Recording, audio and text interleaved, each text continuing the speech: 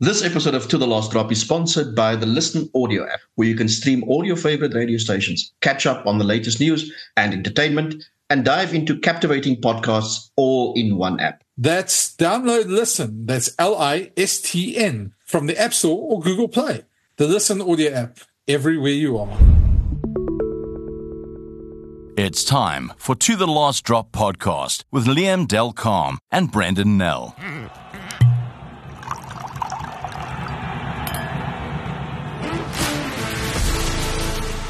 Welcome to The Last Drop. I'm Liam Delcalm, and with me, as per usual, is Brendan Nell. Today, we have another special guest, somebody who needs very little introduction, recently announced his retirement, although I suspect it's retirement not the way we think of it, but, you know, he's just taken a step back. I think he'll still be involved. Jaco Peyper, welcome to our show. Thanks, Liam. Thanks, Brendan. Nice to be here. Yeah, I was going to say we won't get a red card for this one, but we're going to pepper Jaco with a couple of questions. We don't often get referees talking openly, or being allowed to talk openly, I should say, and I think that's quite a pity. So I think the more we hear from refs, it's the better. Jaco, just let's start with your last game, the World Cup. That must have been an incredible disappointment for you, getting injured like that. I mean, you were hoping for a semi, I'm sure, and I suppose with the Springboks that day, you wouldn't have got the final, but at least the semi-final would have been great. Yeah, it's definitely a disappointment, and besides that, it's an embarrassment. You know, to walk off a rugby field injured, it's not as different. When players get injured, they get subbed, and you know it's a natural movement. But when a referee or an official gets taken off a match and halfway, it's quite embarrassing, but it was a huge disappointment. You've worked a long time to get there, and like you said, at that point, obviously we hoped that the Springboks would make the final, but you didn't know for sure. They were playing France the next day, the host, probably the tournament favourites at that point. So at that point, we were working towards a final or to the best possible appointment. So it was a pretty big disappointment. However, I've been blessed over a long period and over a long career where I had appointments in large and big matches and test match series like Lions series and, you know, final game days in Six Nations more than 3-4 times. So I had that privilege. So it is a disappointment, but I'm still, as I sit back and look at it all, I'm still just so grateful that rugby's been so good to me. Jaco, I recall bumping into you at Gare du Nord train station. You had, I think, visited the Springboks practice earlier that day, and the disappointment on your face was palpable. You obviously knew by then that you were not going to be involved deep into the tournament. But how long did it take you to recover from that injury? It's actually taken quite a bit of time because as I recovered and tried to get back into training, then I had another setback. So it's the same injury reoccurred. So it was not just the calf, it's that Achilles heel. So I don't have medical terms, but there was a bit more damage than suspected. And it comes a long way. At the beginning of the season, I had a fractured foot after Australia, was it France, Australia? I started France in November, so that's November 22. I had a fractured foot, so I was out 6 weeks on the same same leg. So obviously, this must have had an impact. So as you come back, had a bit of a niggle on the Achilles and up the back of the lower leg, and that all just inflamed. And then I obviously pushed it too far, and then it had a tear. And my friends say it's not possible. So it was a 9 centimeter tear, but my friends in my leg, my calves are not even 8 centimeters, so it can't be. This is beginning to sound like a Jean de Villiers interview at World Cups. Yeah, Jean, captain, has had a few unfortunate injuries at World Cups, hasn't he? It's luckily my first injury at World Cup, but yeah, as you get older, I think the body starts to tell you a few things. Jaco, you've had some interesting World Cups as well. I mean, the previous one, you paid a pretty heavy price for stopping to take a photo with a fan. And I don't know if anyone remembers that one, the Welsh and the French, and you'd given a red card, and suddenly, what was to the rest of us a moment of a bit of banter, turned into quite a storm around you at that stage. Yeah, that's the world of rugby. Perception and a snapshot in time. There's no context to that photo. What happened in the 10 minutes leading up to that, So it was actually quite a few French fans that's identified us. We just got back from the stadium and we walked through near the fan village. And a lot of the fans stopped us and they had a good time with us. They took photos with us. And the French guys, obviously these guys have been on the beers since the morning, and now it's just early evening. So they had a fantastic day and they're having fun. And you had the French fans who took the photos, and they all took these photos with me. I didn't take photos, I just stood there. And then these Welsh lads, they saw that. And we probably took about 30 photos there, maybe even more. With all of us that was in that matchday team, and there was one lad. He's clearly had more than enough to drink, and he was constantly giving me one of these, So he was like, what people are like when they had a few beers. He was niggling me, and just as I thought all the photos was taken, I gave him one back, and that's the photo that the world saw. So it was a silly moment, but. Can I blame anyone else? No, I can't. So what have I learned from that is I've got to control that environment. If you take the responsibility of being a referee or any of those limelight roles, then you've got to be able to control those environments, or maybe prevent getting into those environments. So there was nothing sinister. It was a few moments of laughter by everyone, and it was taken out of context. And obviously, it had repercussions. The reason why I asked that is because I actually wanted to lead into maybe a more deeper point is this last World Cup, and before this last World Cup, the last couple of years, we've had a number of discussions around referees and social media and things that go on and what fans do and sort of target referees and that sort of thing. It almost feels to me that the whole environment around referees is so serious. And I mean, you and I have had discussions like this on the odd occasion when we bump into each other, but it feels like you guys are in such a bubble that you can't talk out. Nobody, and you almost feels like you don't get protective. And in the meantime, you've got this outside bubble of the public who are just targeting you. So that's why I say in a moment like that, to me, which was actually a fun moment, which I think 99% of people probably would have taken the right way.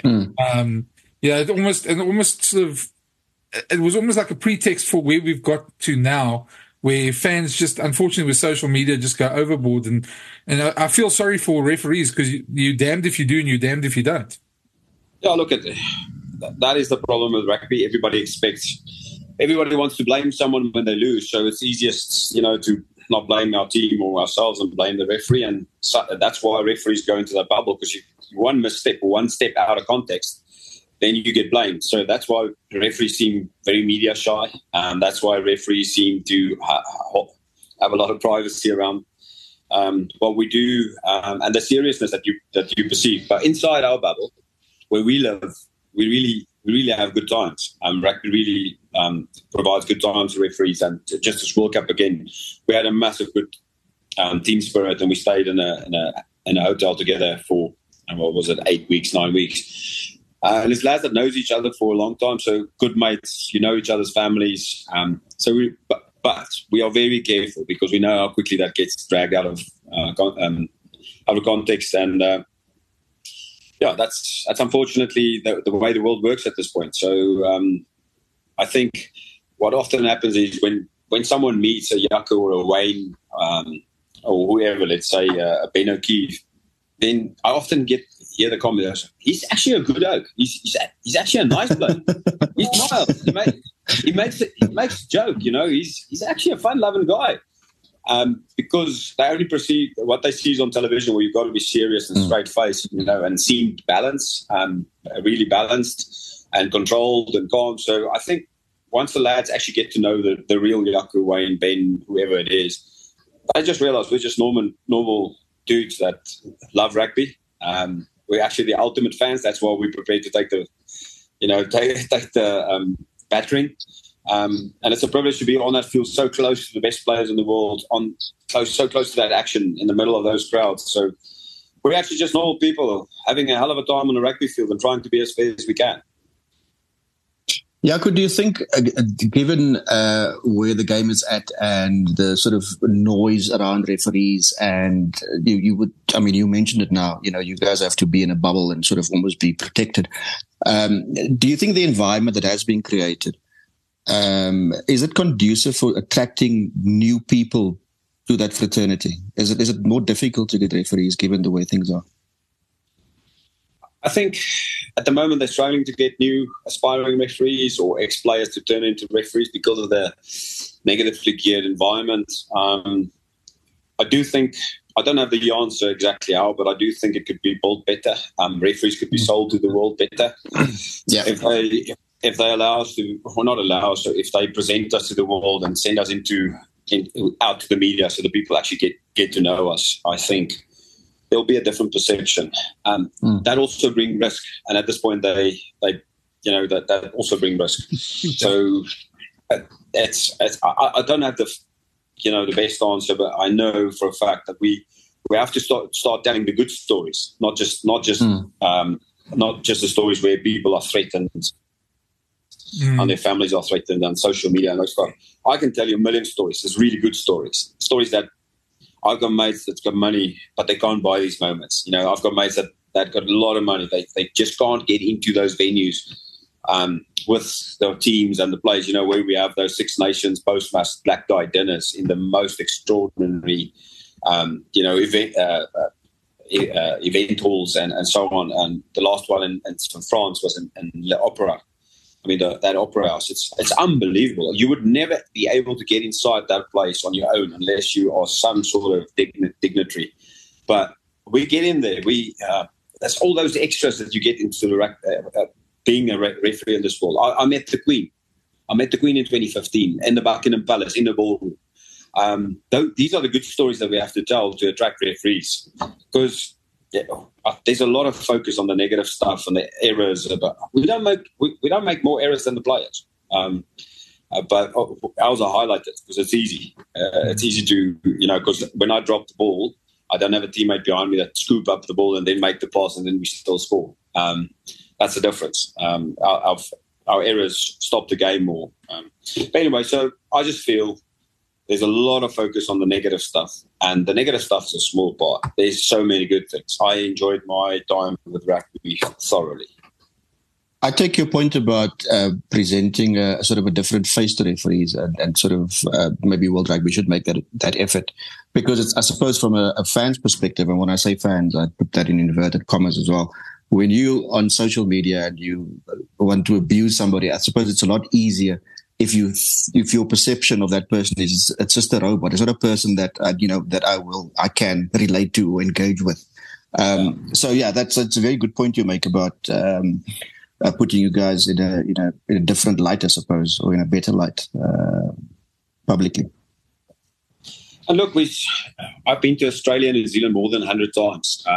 I don't know many jobs that take your business class to Australia and New Zealand more than 100 times, and we go to some fantastic places like the Coogee beaches and Bondi beaches and Gold Coast and Queenstown in New Zealand, and so yeah, there's a lot of hard work, but there's so many good things, and I think if aspiring referees or retiring players who can become referees know all these good things, then they'll have a different perception on all of that. Yeah.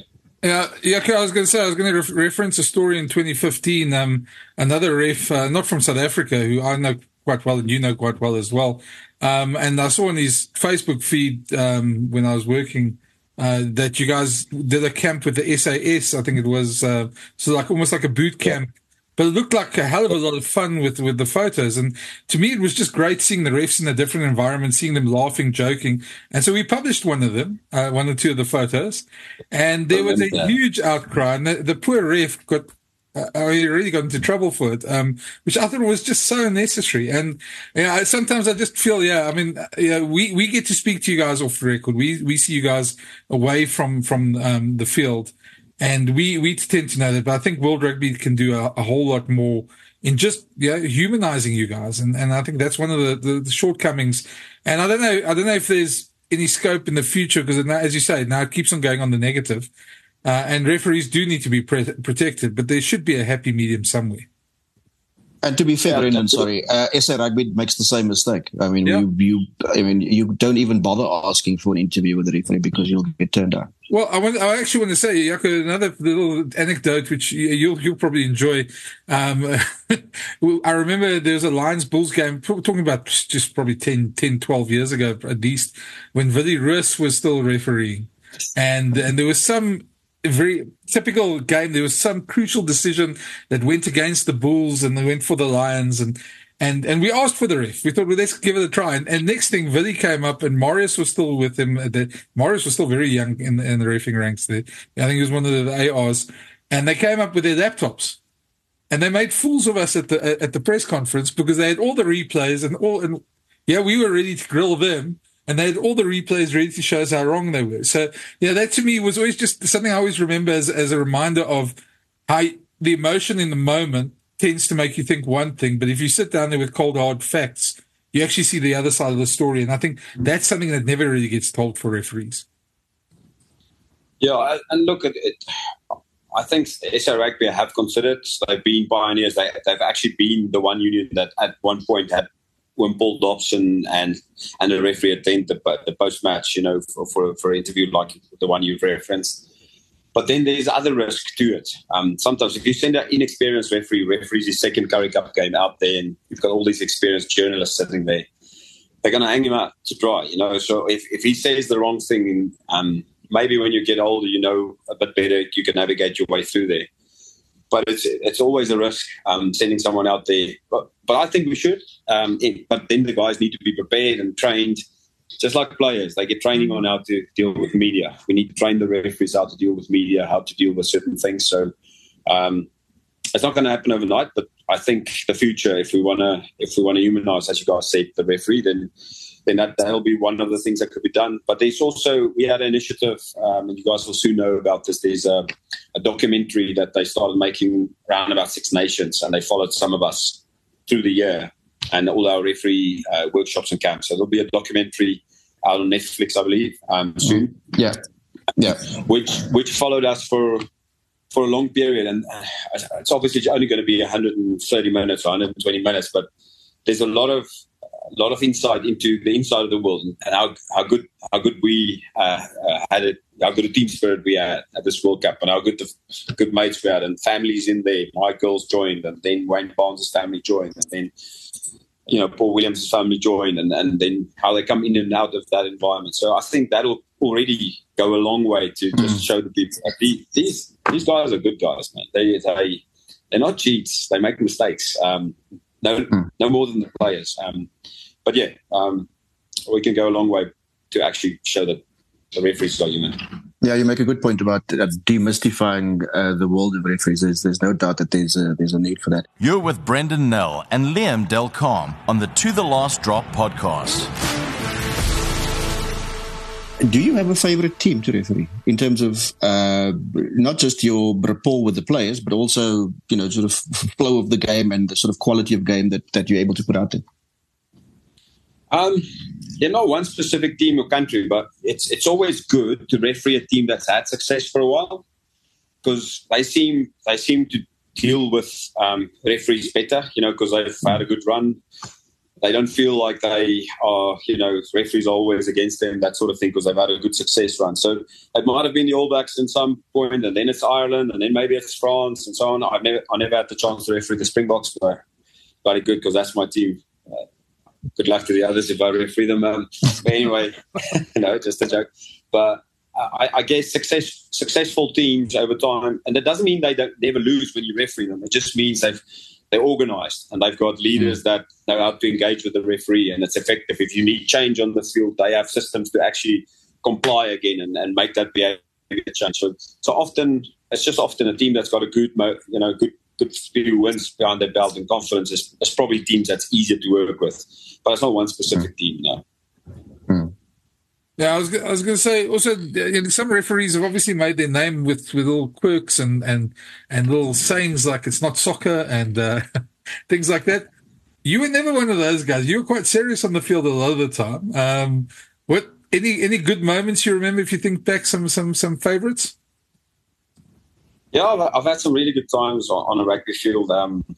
maybe I at least I smiled, so you could see I enjoy it. But for me, I feel like my role, my position on the field is I'm a servant of the game, and the rock stars are the players, so they should get the limelights and the quotes and those sort of things. But I remember one specific day, I think it was Bull Sharks in a Currie Cup final. We had the halfback of the Sharks. He was really, might have been Jaden Hendricks in his first year. He was really cocky, and he was giving it to the older blokes like Dwayne from Yellen and guys that I've been refereeing for 10, 12 years. And I just thought to myself, hang on, this is going to turn ugly. These guys are going to upend you soon, and it's going to be my problem. And he kept going and kept going. I turned around to him and I said, mate, this is your first Currie Cup final. You've got a lot of advice from old oaks over years. Just keep quiet, man. And then that went. It was unlike me, but it made the headlines. There was also a particular climax to that game involving you. Yeah. So that's not my trademark. I've had one or two moments. I remember John de Villiers running over me in 2011, I think it was, Stormers Sharks and Newlands. And Stormers had this move. They short line out to the back, off the top, hit the middle field with front or low, if I remember correct. Then they always come back blind. And then they play someone like Dwayne or someone, could have been Skalkberger, someone with good hands. Then he turns around and they play behind his back, kind of move with backs all crossing there and trying to create some confusion. But so I know my place is on the inside. I just got to protect myself being there. And this was the first week in 20 weeks where they had the variation where John de Villiers was trying this blind angle in the inside. And when Dwayne threw that ball, I saw that ball coming to me and I could hear the footsteps coming from the back. and the Springbok captain smashed me, but he ran over me.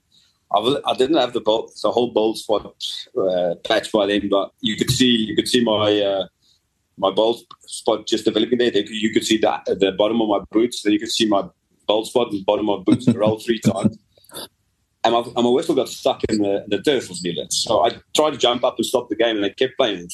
I couldn't blow the whistle because it was full of clay. And eventually they stopped.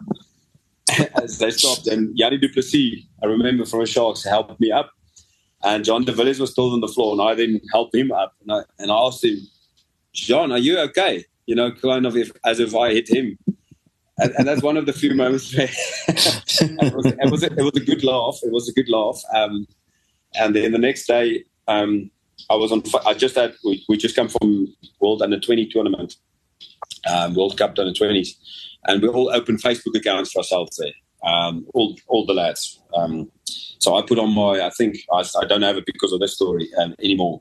And then the next day at the airport in Cape Town, I put on because my mates were giving me, shit like mad because I got run over like that. And I put on my, I think you call it your wall or something, and I put in my status there. So good news for the Springbok team. The South African captain has just been released from hospital after the massive hit by Jaco Peyper on him. And obviously a lot of banter, and my mates got stuck in. And the next day, someone quoted that in the newspaper. They always said who said what on Twitter or Facebook, and I got called into a disciplinary by SA Rugby because I was disrespectful. Typical referees can't do it. And then I just deleted that Facebook account, and I've never ever had social media ever again because I knew I'm just set up because if I do something, it'll be something like that for fun, and then it will be again out of context, and I'll pay the price. So I took my medicine and deleted my Facebook account. Damned if you do, damned if you don't. Eh? Have you opened any new accounts in the last week or so? Not yet. TikTok, here he comes. Yeah, TikTok dancing refs. Interesting. I do have. I think that calling time on TikTok on my phone because I got young girls, so they want to have a Snapchat account. So they use all my data, but you will never see me on there. They probably do it on my name somewhere in the world. Yeah, you probably have to give us an idea of what you're up to now and what do you intend doing. Because as I said earlier, I mean, retirement is, that's just a word. So yeah, what are you going to be up to? Yeah, I think you picked up well on it. I said it's good time to step away or step back from the game. I don't think I'm done with rugby. I'm rugby born and bred, blood. It's in my blood. I grew up next to a rugby field with a dad that played and coached.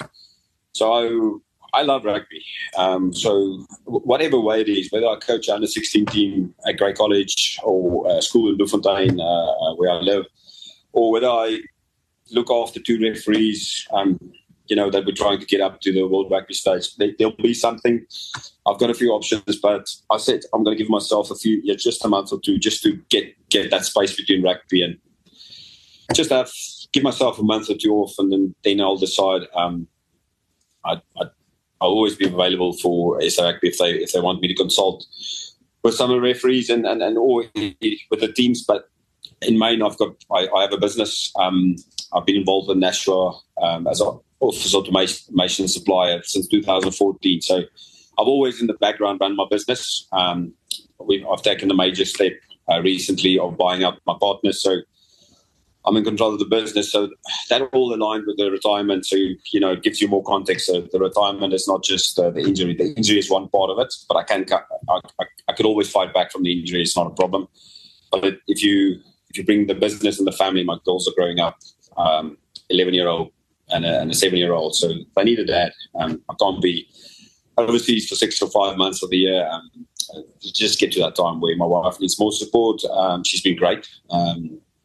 Golf, she deserves a medal for all the time. She had to wipe all the tears and, sort out all the stuff and with the dad overseas, and I have the fun over there. It's just good timing for me to step away. But I can't see myself staying away from this game. I just love it too much. It's actually funny often when one is away from home where things, and especially when it's a longish tour, where things go pear-shaped at home, there's always a geyser that bursts or a swimming pool that floods, and then you are obviously thousands of kilometers away. It never happens when you're alone. Guaranteed. Normally when you touch down at Heathrow. It's normally when you touch down at Heathrow and you switch on your data. Your phone goes like, bam, bam. I was going to say, Jaco, you probably need that month or 2, your wife and your kids, just to get used to you again, because they're not used to you being reintroduce yourself. Yeah, look, I'm suspecting they like it now. That it'll be a couple of weeks or 3 or 4 weeks, and then they'll tell me, get out of this place again. There's too much rules here now. So why don't you just get to again? I was going to say, on the reffing side, I was going to ask you, obviously one of the things, you came in at almost the back end of almost the golden generation for South African referees with the Andre Watson, Jonathan Kaplan, Mark Lawrence, Tupper, all those guys. And since then, if you look now, almost the dominant faction in refereeing is the English refs at the moment. So, it doesn't seem like South Africa has too many refs coming through as such. I don't know. You've been in the inside. Do you see that changing, or do you see more? Is it more a fault of the environment at the moment that referees? Obviously, it's tough to recruit referees. Oh, look.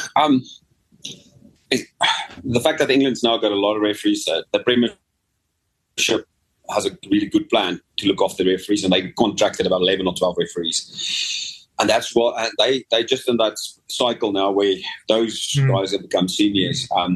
Before that, it was France. So France had 4 referees at the previous World Cup. We're supposed to fight back and get him back in there.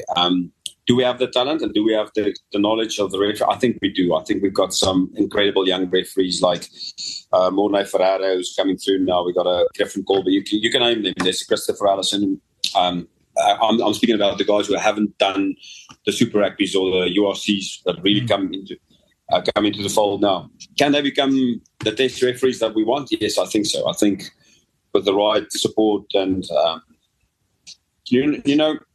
a referee have to look after himself a lot of the times, but if they still need that setup, they still need that some person that leads them through the first few storms, to navigate them through those storms so they stay up straight and not, start knee-jerking, etc. So I think we have the right guys. I know Marius Jonker for a fact is going to get involved in coaching as well in referees. So we've got, if myself and Marius maybe play a role there, we've got the right people that can help them, but it doesn't happen overnight, and fans get upset or impatient. So if a young referee, the risk is if you put a young referee in and he makes a few mistakes, then people want out of there and fired and find his match fee and etc. etc. So sometimes it takes too long to get that referee there because we want to limit the risk and see that he's ready.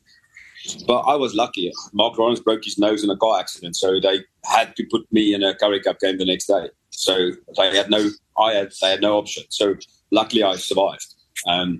Then a season later, it was Super Rugby, I think 2008. Then Billy Ruiz broke his ankle in a match in Samoa, I think. And then he had to fly back for a Super Rugby game, so he couldn't. So I got my first Super Rugby game. So you need a trial, and then you need to survive. But refereeing takes a bit of time in the cockpit to genuinely settle. Yeah, there's one ref in particular I'm thinking of. I'm not going to mention name here, but sometimes the pressure is also too much for certain refs as well. I mean, we're all human. So, and there's one ref that was coming through, very promising young ref, and then obviously had some personal problems that also took him out of the game as well. My question is though, they say, I was going to ask you, you don't know exactly where you're going to be involved, but they say all failed refs become TMOs. That's the joke, at least. Will we see you as a TMO? Yes, in Marius Jonker's case, that's really true. I'd love him to hear this. No, he's an exceptional guy. Exceptional knowledge of rugby and a good guy for a refereeing group. But I'm not going to be a TMO. I'm done. I always said the day I'm done, I'm done. And what I'll do is I'll be in the background. I'm happy to coach. I'm happy to help, but my days are done. If I become a TMO now, then it defeats the purpose. Then I can still referee. So I want to be home, and I want to spend more time with my family. I want to be more involved in my business. So TMO means 40 weekends away from home again in a year. So that defies the purpose of what I'm trying to achieve. But I tell you what, it's probably that the refereeing is tough. They always say scrum refereeing is tough. I think with the likes of the Mike Crons and Don Hemans that's helping and coaching referees, it's become a bit more clear to us and the teams what we need to referee. The toughest part to referee is the line-out maul, because it's got so many moving parts. It's not. Often there's 16 people in there, and 16 people means 32 feet, and it means either of those feet can be tripped, and or of those. It's just so many moving parts up there and down here. But even that is not as tough as TMOing. TMOing is so tough because you could sit there for 60 minutes, 65 minutes. And suddenly there's a spike of high impact incidents, and you have to be in a good feel with the game. What does the game need now? Take Tom Foley, for instance, in the World Cup final. He cancelled the try. Everybody can see the knock. But I suspect it's probably the losing team then charged him with World Rugby for going outside the protocol. So did we expect him to close his eyes and not see that knock on? Which is about 3 seconds out of protocol, and then let the wrong result happen. So he did what everybody saw live. He fixed it, and now it's 3 seconds or 2 seconds out of protocol, and now he ran the risk of being dropped for the next window because of that. And he did the right thing, but not the right protocol thing. So they've got. I'd say TMO's got the toughest job at the moment in rugby. Yeah. You do know at some point, though, you're going to probably end up, I know you said you want to spend time at home, but you're probably going to end up in the Supersport studios next to a screen and some moving parts and pointing to things that may or may not have happened. Maybe I can have a crack at some of the coaches who's given me stick in the media in the last few years. Exactly. And point out where their teams have come up short. No, look, even if that's an option where I can make a contribution to rugby and maybe inform public better, maybe that's something we can explore. But like I said, I'm going to give it a few months and let's see. I've had a few chats with a few different teams or SA Rugby and World Rugby. So there's a few things that we're considering, but I'm just going to give it a bit of time and just get clarity in my mind. What's the best thing for now? Yeah, I've got one more question or one more rugby-related question to ask you. And I suppose it's one of those questions that, you would probably get asked in a bar, whether you're in Paris or whether you're in London or Edinburgh or wherever. But if there was a law that you could change and make rugby better, what would it be? Yeah, we've considered when we sit in our workshops, we try and work out which of these laws will improve the game. And when you change the laws, you don't want to change the fabric of the essence of rugby, because rugby is a game for all shapes and sizes. So if you take away the scrum and the scrum power, you take away, the oxen chairs, and you take away the Trevor Nyankanis out of the game, you'll change the game completely. Those are also the guys that they may have the scrum strength, but they are also the guys where the outside backs maybe later in the game can get space around them when they tire down and etc. So I'm not one of those who says the scrum is a big problem. I think coaching the scrum is a big problem, because they expect referees to fix the scrum in 80 minutes, which have been trying for a 3 months pre-season. So I think if coaches take that responsibility, so a lot of the law stuff can be fixed by coaches who coach positively in terms of the laws. However, I also understand that if, let's say, for instance, Rassie had a problem and the last before the final, and he didn't have a good enough loose set, then they will have to coach tricks to survive this game. So you also have to then do something, because you're not just going to roll over and accept a loss. So I do understand that side of the coin, but I don't think it's scrum. A lot of people feel maul is the problem. I don't think that's it. It's part of rugby. I think the big thing for me is the more fair as it is. As it stands, if you listen to the coaches, so if you listen to the attacking and defending coaches, if it's set up properly, then it's fair, because you just need when they come down, you need direct access to the guy that catches the ball. Then you can hit him backwards, or you can sack him, tackle him, and then you have a chance to stop that. If they are allowed to shift that ball behind another wall and that sort of thing, then it becomes really hard, and they get momentum, and then it leads to either tries or yellow cards, because it's perceived as cynically dropped or taken down. So the big thing with mauls is first things first, you got to set it up properly, and that's you would have seen the referees attempt to do a lot of obstruction penalties at setup. Ball comes down and backlift in the back. They try and fix that setup so it's fair. So I've thought about it. Maybe if there's a law that halfbacks are not allowed to talk, maybe that'd be a great. How are you going to get that right? So. Okay, that's one you've lost. But I think for me, I like these laws where we create space. So I don't know if everybody understands the 50-22 law, why it's there. It means that if teams defend with their wings up, so they leave less space at the front, then teams can kick in there and get the ball back. So it's risk and reward. Otherwise, they drop their wings and they hang back for the ball. Then there's space to pass and play in there. So all those 50-22 laws are designed to create space. So for me, the one law that I would love, and I think it will have an immediate impact on the game, it's not one that people at home would probably perceive as much, but in the kicking game, when they kick downtown, like France did with their fullbacks, when they do the long kick, and the players in front just stand there. They hold their ground, and Dupont then runs forward and he goes and parks 10 meters away from the receiver. Those guys obviously take away, because the guy that catches it, if he runs 5 meters or he passes it, all those blokes outside of 10 meters are on side. So they eat up 40 meters of the pitch. So for me, the one that I immediately fix, if someone behind you kicked, you have to retire to him until he's run past you. That'll open up space for Kirkley Aronson, for Cheslin Colby, whoever we've got, the Galants and the guys that got the fancy feet, and Damien Willemse. Immediately those guys would have, when they look up, there'll be space, they can play towards it, and then people can play off them as you target forwards and so on. I think that'll have immediate impact. But at test level, the guys are so well conditioned and so smart around these things. They just kick down long, trap the team there, and wall up, and then they have to kick back. So that then becomes a ding-dong or high ball, and we create a contestable in the air. So I think if we can open up that 30-40 meters for the guys with the good feet and the speed to build up steam there and play off each other, I think we will have a lot more momentum on the attack side and a lot less kicking, because there'll be high risk to kick in those space into those guys' throats. So that's one thing I think I would immediately change, is open up that space on the field. I would say for me it'd be the caterpillar rucks.